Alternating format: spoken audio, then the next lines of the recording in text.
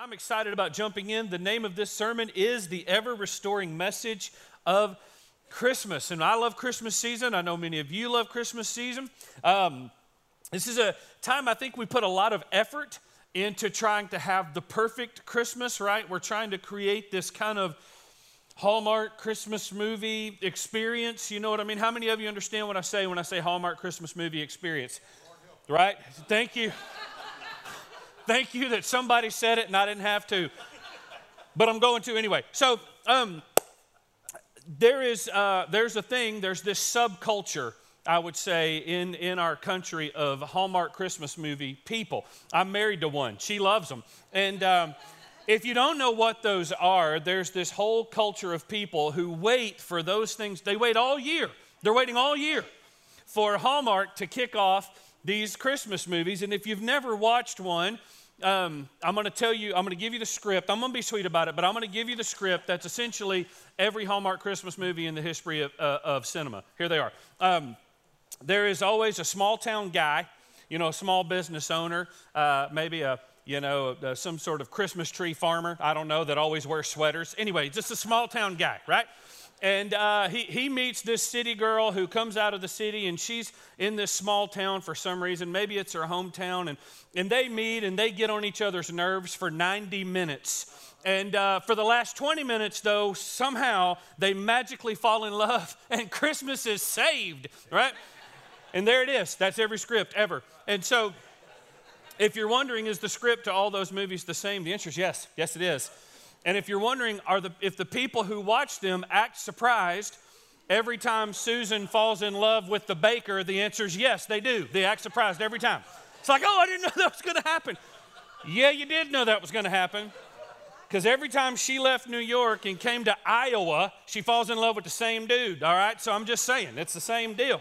And but I think there's times we kind of get fascinated with this season, and I want to tell you, the first Christmas, nothing like that. Nothing perfect about it. Matter of fact, as we navigate through this morning, we're going to discover there was a lot of brokenness in the first Christmas. And I think the more that we labor to try to create this perfect experience, we tend to let that real message and meaning get lost. The real restoring message of Christ, which is what Christmas is really all about. And that's what I want us to look at today. So I'm excited to jump in. Grab your Bible. Go to Luke chapter 2. Luke chapter 2. And we're really going to read through the Christmas story that we find in Luke 2. Maybe your family's kind of like ours. On Christmas Eve, we read the Christmas story that you find in Luke chapter 2. And that's where we're going to be spending our time this morning. We're going to start right there in verse 1. God's word says this: in those days a decree went out from Caesar Augustus that all the world should be registered.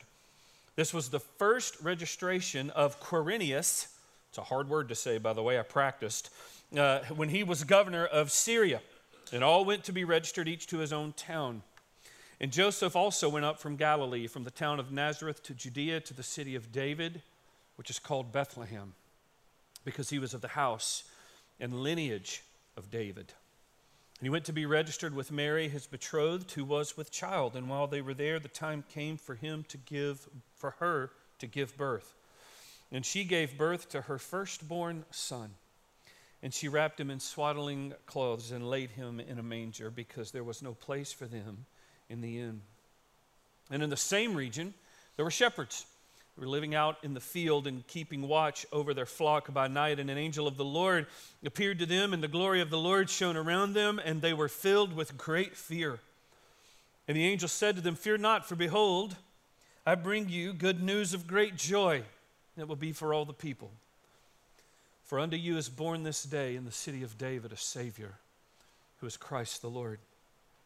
And this will be a sign for you. You will find a baby wrapped in swaddling clothes and lying in a manger." And suddenly there was with the angel a multitude of the heavenly host, praising God and saying, "Glory to God in the highest, and on the earth peace among those with whom he is pleased." And when the angels went away from them into heaven, the shepherds said to one another, "Let us go over to Bethlehem and see this thing that has happened, which the Lord has made known to us. And they went with haste and found Mary and Joseph and the baby lying in a manger. And when they saw it, they made known the saying that had been told them concerning this child, and all who heard it wondered at what the shepherds told them. But Mary treasured up all these things, pondering them in her heart. And the shepherds returned, glorifying and praising God for all they had seen, heard and seen, as it has been told to them. Father, for the next moments, I pray that our hearts would just be open to hear your voice, Lord. And God, I pray that we really would see clearly the ever-restoring message of the gospel and of Christmas and of your Son, Jesus Christ, today. And God, I pray that you would bring salvation into this room. Father, that you would restore today. We ask it in Jesus' name. Amen. Well, before we really dive into kind of the meat of it, I think it's going to be important to give some historical context to what's going on here in Luke chapter 1. I think it's important to kind of understand the world that Jesus was born into. And I want us to see that world in when he was born, where he was born, and who he came to. And so the first thing I want you to know is this: Jesus came at a very broken time in history. He came at a very broken time in history. In Luke chapter 2, verse 1, look at that verse again. It says, "And in those days a decree went out from Caesar Augustus that all the world should be registered." Now, bound up in that one little sentence, in that one little sentence, there is a summation of massive Roman oppression. And it's easy to miss, right? Because really the rule of Rome, which by the way, at this time, Rome was ruling most of the known planet. Most of the known planet Earth. Now, there were sections they didn't know, but most of the earth that was fully known, Rome ruled it. And there are two words that can really sum up the rule of Rome: oppression and taxation. That's really the two words. So when we read this sentence and that a decree went out that all the world should be registered, we tend to just see it as the first line of the Christmas story, right? This is just how we get into the Christmas story. But the truth is, this verse is the latest example of Rome's oppression. And Caesar wanted to show the supremacy of Rome, so he takes this census. And really there was only two reasons to have everyone register like this. The first was for military power. If he needed to know how many men there were in the Roman Empire, because especially if you were a conquered people, you had to serve in the Roman army. So he wanted to know how big his army could be, and that everyone that should be in the army was in the army. The other was for the money. The other was strictly for the money. In effect, Caesar was saying, I need to know how many of you there are in the empire, because I want to know how much I can get out of you. I want to know how rich I'm going to be. I want to know how rich Rome is going to be. And Roman taxation was unbelievably oppressive. Unbelievably oppressive, especially if you were a conquered people, which most of them were. Understand, most of the Roman Empire were made up of conquered peoples. And if you were in that group, it was insanely oppressive. Scholars said somewhere between 50 and 60% of what you earned, made, owned, or grew was sent as taxation to Rome. And it says this decree went out from a guy named Caesar Augustus. Now, who was that dude? First thing I want you to know, not his real name. His real name was not Caesar Augustus. His real name was Gaius Octavius. And Octavius was the adopted son of Julius Caesar. And when Julius Caesar died, Octavius became emperor. But when Octavius became emperor, he changed his name, and here's why. He had a bit of an ego. And he wanted to be remembered as the greatest emperor that had ever ruled Rome. And so he dropped Octavius and he took on the name Augustus. And he did that because Augustus was a divine word meaning of the gods.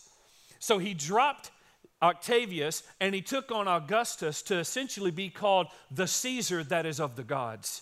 And so he fancied himself to be a god, and he wanted people to relate to him as a god. And because he thought he was a god, he did whatever he wanted.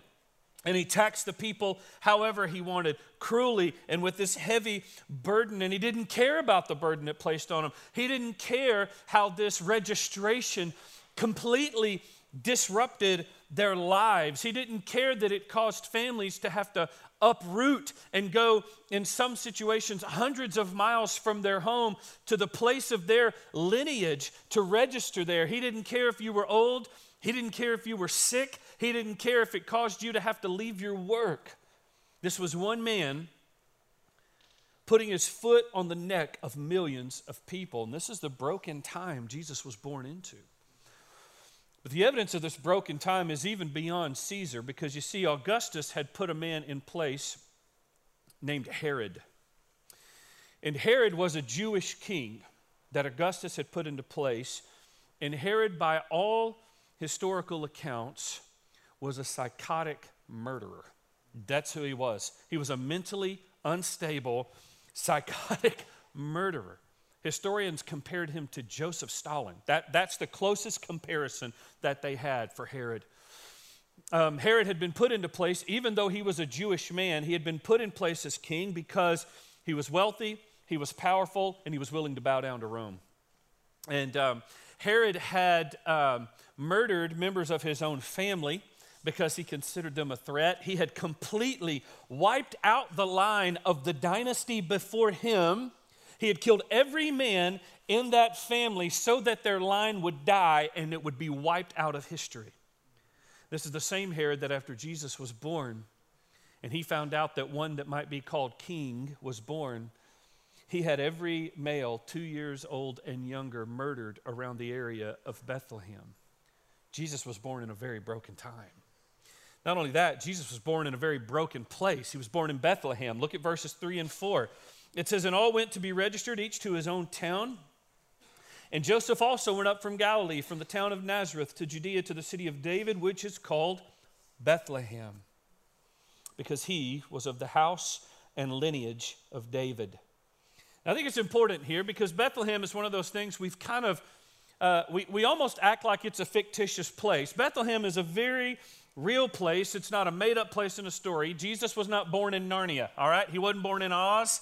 He wasn't born in Middle Earth or at Hogwarts or whatever you're thinking right now, or a galaxy far, far away. He was born in a real city called Bethlehem, all right? It's a city that still exists. It's about 7 miles from Jerusalem.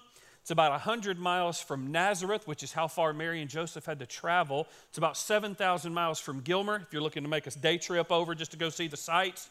And in our minds, Bethlehem has become this romanticized, picturesque place, right? When we think of it, it's almost like we're thinking of one of these little mountain villages out of a Christmas movie with a quaint little main street and antique shops and a Christmas tree in the courtyard, but nothing could be further from the truth. This was a very poor, isolated, small, completely inadequate, broken place. And you see that in the way the prophet Micah described it. Some 700 years before Jesus was born, the prophet Micah prophesied that the Savior would be born in this town. Look at Micah chapter 5, verse 2. It says, but you, O Bethlehem Ephrathah, who are too little to be among the clans of Judah, from you shall come forth for me one who is to be ruler in Israel, whose coming forth is from of old, from ancient days. Now listen, it would have made perfect sense for Jesus to be born in Jerusalem, right? That is the center of the Jewish people. It would have made perfect sense for the King of the Jews to be born there. It would have made perfect sense for him to be born in Rome, the center of the known world, but he wasn't born there. It would have made more sense even for him to be born in Nazareth, which was at least a city of size. But here we see him in this poor, broken down, inadequate place called Bethlehem, too small to even be included as a clan of Judah. But this is the place where Jesus was born. So it's a broken time, it's a broken place. You see the evidence even further of the brokenness of this place in verses 6 and 7 that says, and while they were in Bethlehem, the time came for her to give birth. Now I have to imagine Mary wasn't too happy about that. Something tells me she wanted to have her first baby at home in comfort with the people she knew and who had helped care for her up to that moment. But here she is 100 miles from home, and the time came to give birth, and she gave birth to her firstborn. Wrapped him in swaddling cloths, laid him in a manger, because even in the tiny little broke down inn, they couldn't get in. Some historians said they believed in Bethlehem, the stable where the animals were kept was actually right in the middle of the city. No privacy, folks, all right? And so here she is. Well, what were swaddling clothes? Because those sound super sweet, right? We always say those, and no, swaddle, that's a sweet. This was basically whatever rags they brought with them or could find in the stable, right? And a manger, now that's something we've really romanticized. We've created this kind of wood, beautiful thing with fresh hay coming out of it that's all sweet when you lay the baby Jesus in it. But the truth is, it was a feeding trough that was probably carved out of stone. So moms, I just want you to remember when you had your first one, everybody go back to baby number one and think, all right, I've had baby number one. I'm going to wrap my newborn baby in some dirty rags, and I'm going to clear off this concrete slab of the pig slop and just lay him there, right? Nobody's going to do that. But that is the broken place where Jesus was born. It's a broken time, it's a broken place. I want you to also know Jesus came to a broken people. Look at verse 8. And in the same region, there were shepherds out in the field keeping watch over their flock by night. And an angel of the Lord appeared to them, and the glory of the Lord shone around them, and they were filled with great fear. And the angel said to them, "Fear not, for behold, I bring you good news of great joy that will be for all the people. For to you is born this day in the city of David a Savior, who is Christ the Lord." Now, shepherds in the first century were the lowest of the low. Socially, you didn't get lower than being a shepherd, right? Now, we tend to honor shepherds. You go to a Christmas play or a Christmas pageant, we tend to honor shepherds, but the religious leaders in that time, they didn't do that. We've kind of romanticized them a little bit. As a matter of fact, you're looking at a guy who more than once has reprised a role as a shepherd in a Christmas play. I've got a picture of me from back in the day when I was in a Christmas production. Let's put that up real quick. Look at that guy. That ain't nothing but robe and ears. You know what I mean? Actually, in that particular play, I played a wise man. But I want you to know, oftentimes I was double cast because, you know, when you got it, you got it. And I would be cast as a shepherd, a wise man, a king, just whatever the role called for. I was versatile, Wes. I just did it. I handled it. And anyway, we kind of romanticized them, and that's what we did. And how many of you have ever played a shepherd in a Christmas play? Just show of hands. How many of you have ever seen a Christmas play in your life? Come on now, right? Okay, they had shepherds, and we thought they were really cool, right? We made them. In the first century, nobody thought shepherds were cute. Nobody thought they were important. As a matter of fact, rabbis would teach most shepherds were mean, dishonest criminals. And that's what the rabbis taught people about these, which was why they were outcast. It's why they spent all their time outside of society. This was really a class of nobodies that had been relegated to a life of poverty with no means of improving their state. This was a shepherd. And yet, listen, that's the broken people who were first to hear the restoring message of Christmas. Now, why take time to look at that? Because I think if I were to try and describe what I see in Luke chapter 2 in one word, the coming of Jesus, it would be broken. Jesus came at a broken time, in a broken place, to a broken people. But listen, that ought to give us some hope. Here's why. Because we live in a broken world.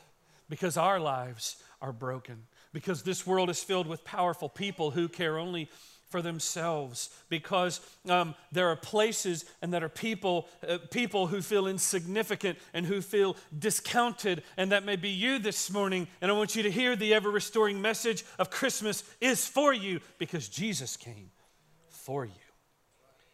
And that brings us to the first big truth of the morning, and that's this. Jesus came to step into our brokenness. He came to step into our brokenness. Verse 10, and the angel said to them, "Fear not, For behold, I bring you good news of great joy that is for all the people. For unto you, broken people, is born this day at a broken time in the city of David, that broken place, a Savior who is Christ the Lord. What is Christmas? It is this, that Jesus condescended to us. He came down to us. It is why we call his name Emmanuel. It means God with us. And I want you to hear me say this. Jesus is not afraid of your brokenness. He's not afraid of the shattered fragments of your life. He's not afraid of the areas of your life that are imperfect and are messed up. He's not afraid of those areas that no one else knows about. Those are the areas he came for. That's the life and the version of you that he came for. And over in the Bible, we see Jesus going to, running to, stepping into the lives of broken people. You see it with the blind man beside the road. You see it with the woman caught in adultery. You see it with the woman at the well. You see it with those covered in leprosy. You see it with the lame man beside the pool. Jesus over and over again stepping into people's mess, showing them his love. And that's what he wants to do for you as well. You know, when I was in high school, I've told you before that I worked at a hardware store when I was like 16, which is hilarious because I know nothing about hardware, still don't. Nothing at all. I had 2 goals in that hardware store, 2. These were the only 2 goals. 1, don't sell someone something that'll kill them. Just please avoid that if you can. And 2, don't do anything that's going to cause their house to burn down. If I could avoid those 2 things, it's a great day at work.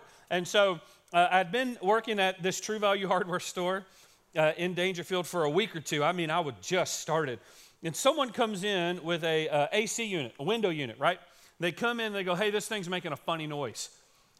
That was the full description we got of what was wrong with this thing. It makes a funny noise.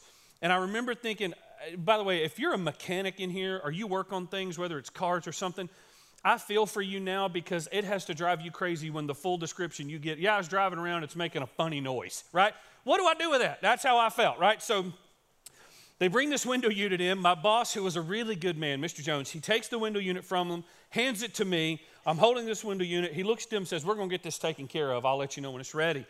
And then he looks at me, and I'm waiting for him to say, all right, Darby, take that and put it back there, and I'll send someone who has a clue to fix it here in just a minute.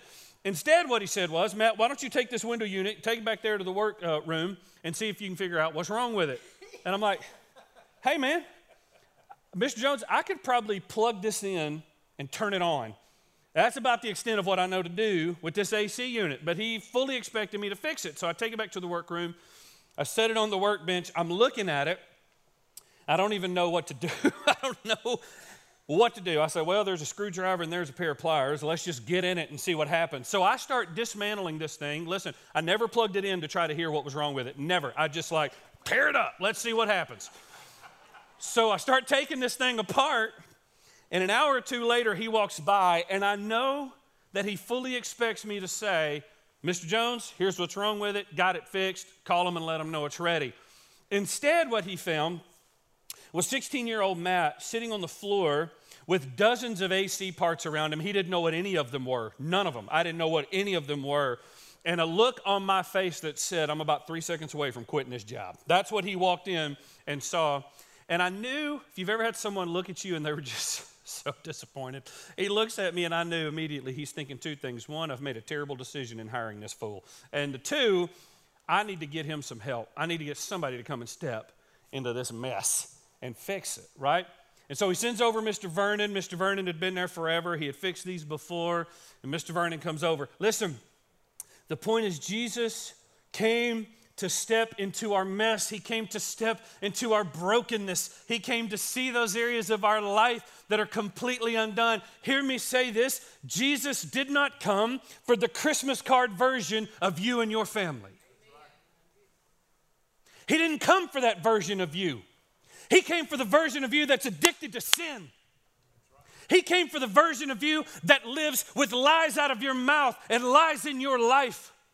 He came for the version of you that is battling lust in your heart and you don't know what to do with it. He came from the version of you with a broken marriage. He came for that version of you that hides and lies and cheats and holds back. That's the version he came for. I want you to imagine that if when Mr. Vernon walked up to help me, very quickly before he got there, I took all those parts and I threw them back under the casing of that window unit and put it on real quick and went, "Look, Mr. Vernon, doesn't that look good?" Right? That is exactly what some of you are doing with your life before God right now. You are taking all this brokenness and you're throwing it back under some religious covering and covering it as quickly as you can and going, "Look, God, doesn't this look good?" And all the while, it's just broken. And I think somehow we've believed we can hide our brokenness. And I'm telling you, he came for our brokenness. It's why we have Christmas at all. Jesus came to step. He didn't come for the Christmas card version. He came for the real you, the broken you. Here's a second one. Not only did Jesus come to step into our brokenness, he came to restore our brokenness. He came to bring restoration. Look at verse 11. "For unto you is born this day in the city of David." And then I want you to notice the three titles given to Jesus: a Savior who is Christ the Lord. I think it's important that we take a minute and look at those titles because they're all unique. They're all important, and they are all given to us in fullness in the restoring message of the gospel. What does Savior mean?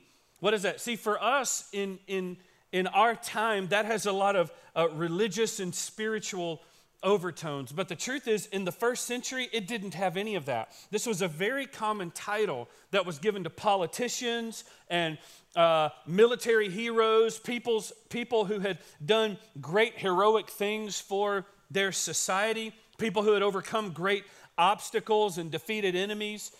It was given by the name, by the way, to the god of healing, the Roman god of healing. They gave the name Savior. It was given to Zeus. They called him Savior. This word simply meant someone who preserves life and prevents disaster.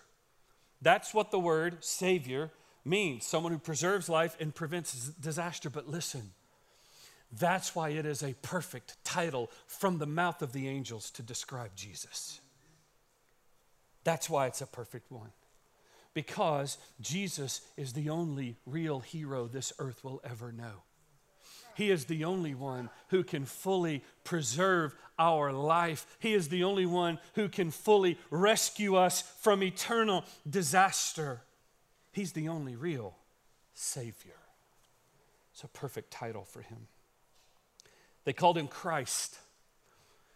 Now that would have had a special meaning, especially if you were Jewish. This was the title given to the promised Messiah in the Old Testament. The Old Testament, the Jews were, for thousands of years, were looking forward to the day when God would send a king, one who would rule the entire world, and the Hebrew word for that king was Messiah, right? It meant the anointed one, the chosen one. Now later in the New Testament, the word Messiah is translated to the Greek word Christo, where we get our word Christ.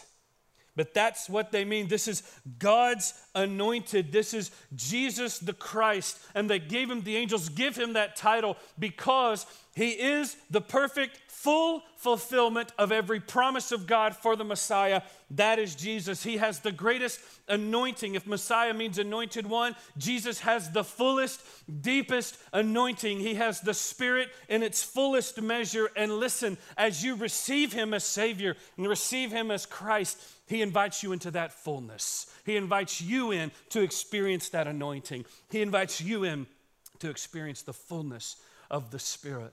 He is Savior. He is Christ. And then the angels call him Lord. Over 40 times in the book of Acts alone, just in the book of Acts, the early church refers to Jesus as Lord. Over and over and over again. It is the earliest confession of Christianity. Jesus is Lord. That's because the earliest believers, they didn't know how to relate to him any other way. They didn't have any context for calling him anything else. It was impossible for them to think about him any other way or talk about him any other way other than Jesus is Lord. If you confess with your mouth that what? That he is Lord.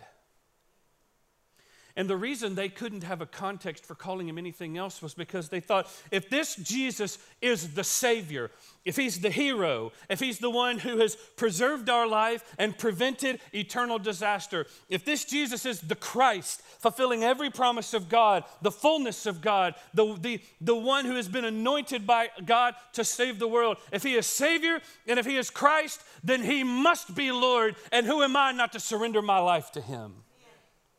Lord means I have come under the banner of his sovereign rule and surrendered everything that I am to the fullness of who he is. That is salvation. And listen, this morning, I wonder if you've done that. I want you to hear me say it is not enough to think Jesus is a good person, was maybe even a hero. Not enough. It's not enough to even say, yeah, I think he was from God. Not enough. It isn't until you have said, I see him as the hero. I see him as God's anointed, and I surrender to him as Lord. That is when you get the peace of God that the angels are talking about in the very next verse, in verse 14. They said, what's the fruit of this? Glory to God in the highest, and on the earth peace among those with whom he is pleased. Listen, the peace of God is for those with whom God is pleased. Well, how do I please God? You get in right relationship with him. And I want to tell you, God's word says this: without faith in Jesus, it's impossible to please God. You can't do it. And some of you are exhausted because you are laboring to manufacture a peace in your life apart from a relationship with God. And you wonder why you're exhausted and defeated and frustrated. And you feel like something's missing. And you're longing for a peace that lasts and a peace that matters. And a peace that's not dependent on your circumstances. And it's not dependent on the bills being paid. And it's not dependent on your health. It's a peace that is supernatural and it's missing in your life. And it is because you are not in right relationship with God.